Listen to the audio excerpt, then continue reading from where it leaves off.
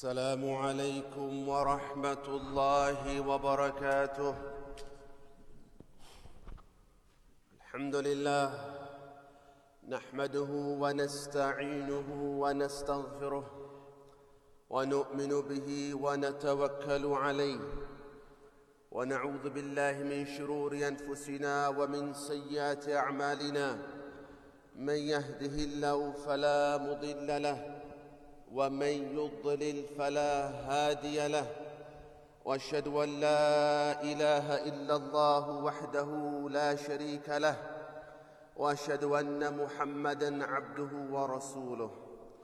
ان الله وملائكته يصلون على النبي يا ايها الذين امنوا صلوا عليه وسلموا تسليما.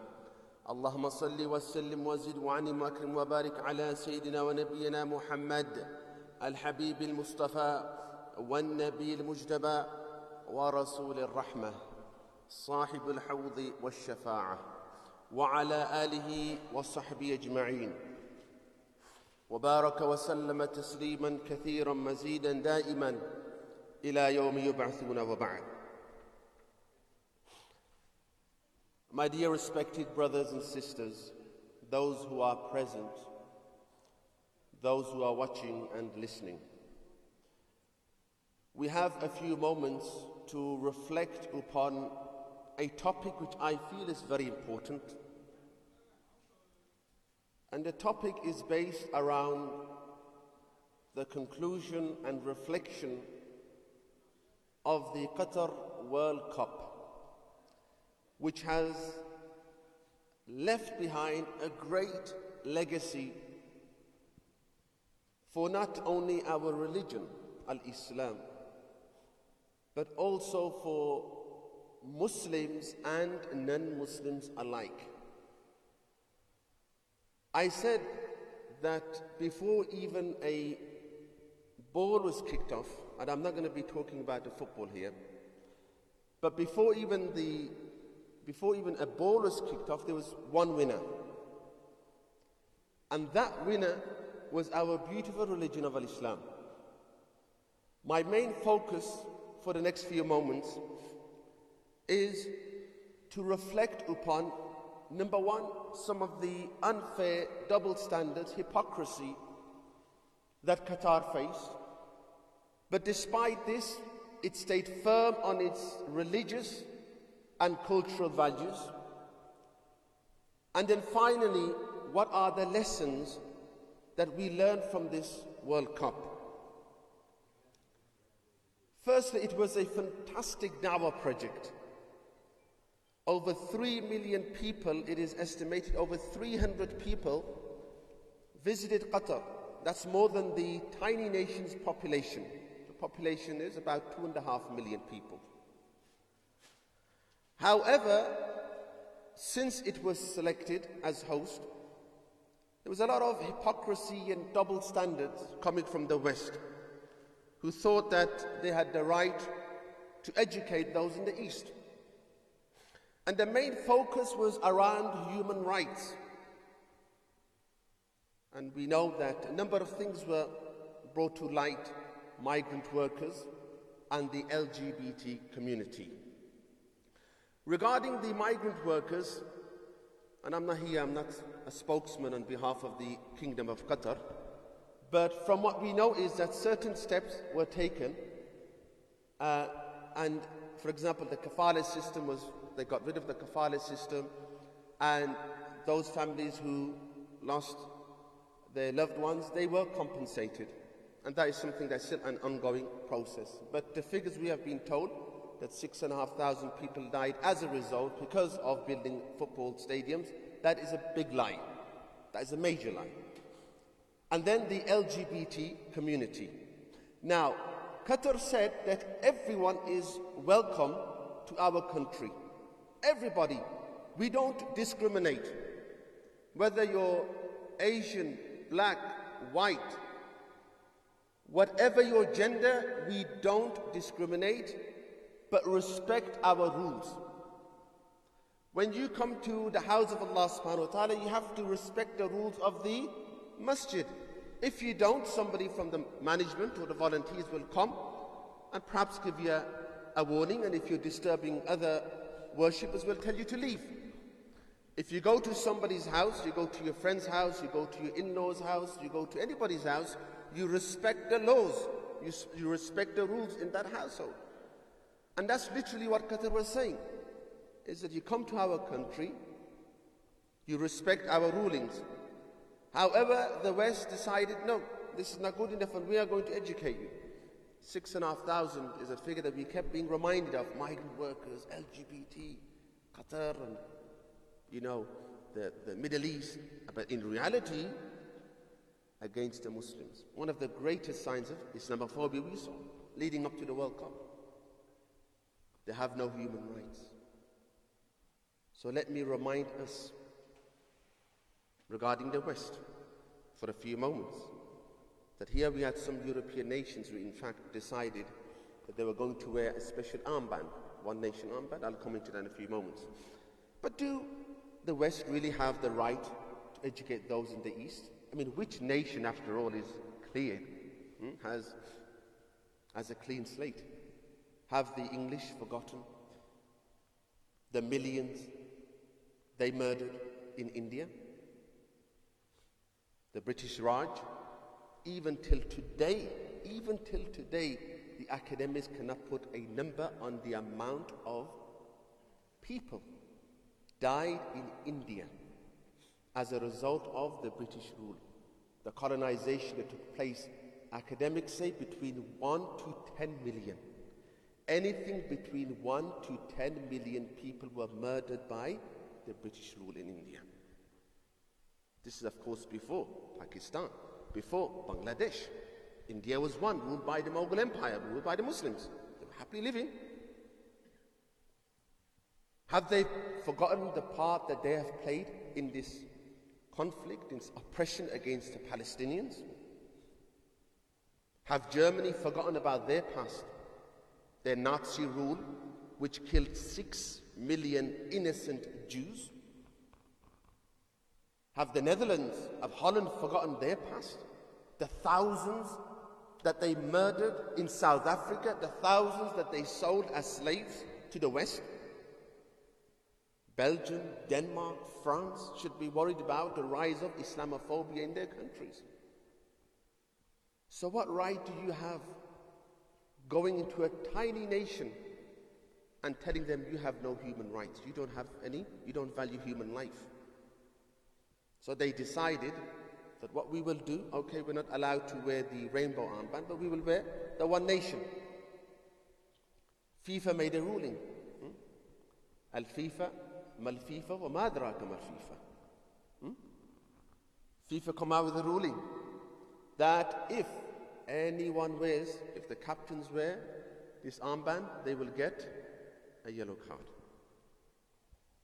Let me take you back to 1967. A man by the name of Muhammad Ali, alayhi rahmah. He was about 25 years old. He's at the peak of his career. And he was told that he had to take part in the Vietnamese war against the Vietnamese. And he was anti-war. He said, I'm not taking part in this war. I'm not going to go and kill innocent people. And I read and I quote, this is what he said. My conscience won't let me go and shoot my brother or some darker people or some poor hungry people in the mud for being for big powerful America. And shoot them for what? They never called me nigger. They never lynched me. They didn't put no dogs on me. They didn't rob me of my nationality, rape and kill my parents. Shoot them for what? How can I just shoot those poor people? Just put me in jail. I quote, this is what he said, referring back to the very people who wanted him to go and fight an innocent war. He said, whatever you want to throw at me, I will take it. This is a 25-year-old boxer at his peak. They fined him $10,000. He accepted it. $10,000 back in 1967. They banned him from boxing for about 3 years. He was in prison for 3 years and he was banned from boxing for 5 years either way. But he accepted the punishment that came. So he was banned from boxing for 3 years, and 5 years he was put in imprisonment. Because he stood firm on the principles that he believed in. If these people really had any feelings for the LGBT community, and they really want to stand firm for them, what is a yellow card compared to $10,000 fine, a 5-year prison sentence, and a 3-year ban from boxing? And this is what we learned from the Qataris. They said, we are not going to change our religion for 1 month. We are not going to change our religion. We are not going to change our culture for 1 month. And they, when FIFA made this announcement, they got scared of a yellow card. They decided to abstain from it. Even certain presenters that we saw, they were they're defending the LGBT community, and when you defend them, you speak passionately about them. They were reading from a piece of paper, and even that they were struggling. They couldn't read from a piece of paper. I mean, there's a prescript that was given to them, that this is what you're going to read. And of course the BBC, they decided to boycott the opening ceremony. They didn't show the opening ceremony. Again, more hypocrisy. The very channel that you give £150 to every year. You pay them £150 to boycott the ceremony, to report on the Palestine oppression only when Palestine respond to the attacks from the Israelis. This is how it usually works. That's where the story starts from. That's where the BBC and other outlets start the story from. They don't start it from when the Palestinians are attacked or murdered or oppressed. It always starts from when the Palestinians defend themselves. Anyway, and there were many people who said, oh, but Qatar have wasted millions of pounds. And I say, well, there's a choice. If England or any other nation would have hosted it, what would have happened? Our own Muslims would have gone. There would have been alcohol everywhere. I mean, for the first time, there was no violence in this World Cup. Not many people were arrested. But if you compare to other tournaments, there would have been zina, clubs, everything, and our Muslims would have gone to that environment. But here, Qatar have hosted a World Cup, spent millions or billions, Allah knows best, but it was one of the biggest da'wah projects. Because this was a great opportunity for Qatar to promote their country, to promote their values. But their primary focus was to promote al-Islam. That was their primary focus. Before I go into this, like I said, it's a good investment. And England again taking the high moral ground in educating the people. But the last time England, because we are British as well, hosted the World Cup in 1966, going back to the LGBT issue, homosexuality was illegal. It was a crime. There you speak about LGBT in this country. It's only very recent now because there's an agenda behind it. So now they're shoving it down the throats of your children and your grandchildren in school. You have drag queens coming dressed who are grooming your children and your grandchildren in schools. Parents, okay. Some parents, they will go out and they will protest and they will demonstrate. And you have every right. Learn the law. Their children, they say, oh, my children have been forced to take part in a nativity play, but the same parents are putting their children dressed up as Jesus or Mary on social media. My child in nativity play, subhanallah and mashallah at the bottom as well. The false narrative, and our children are playing it, and you're proud about it. At the same time, you're complaining. By law, if you want to abstain, you can abstain. You can take your child out. Another issue we had, and this was an unofficial survey we did in our own madrasa, just randomly, we got some children from the age of 10 above, and we asked them, what do they watch with their parents? If they watch television with their parents, what would they watch? And they said, we watch soaps with our parents. There were boys and girls who said, we sit down with our parents and we watch soaps. Now, what do you think soaps are showing? shops are promoting Islam. Homosexuals, gays, lesbians, crimes, everything, and our children are sitting down with the parents and watching. So you need to be firm on this, and you need to know your rights. So we don't need to jump on that bandwagon, because remember, Qataris, they are the most generous people on the face of this planet. Very generous. I go back to the issue of Palestine. Qatar donates approximately £400 million to the Palestinians every single year. And there is no nation that spends more money on the Syrians than the Qataris. Every single year. You go to South America, North America, where Muslim is a minority, but you will find a masjid, an institute, a madrasa that has been funded and supported by the Qatari government. So they know how to spend their millions. So how did Qatar take this opportunity in promoting al-Islam? Let me just briefly give you some examples. That firstly, we saw the Quran being prayed at an opening ceremony by a young, well, he's a teenager now, but I've been following him as a young child. He has an illness where the lower part of his body does not grow.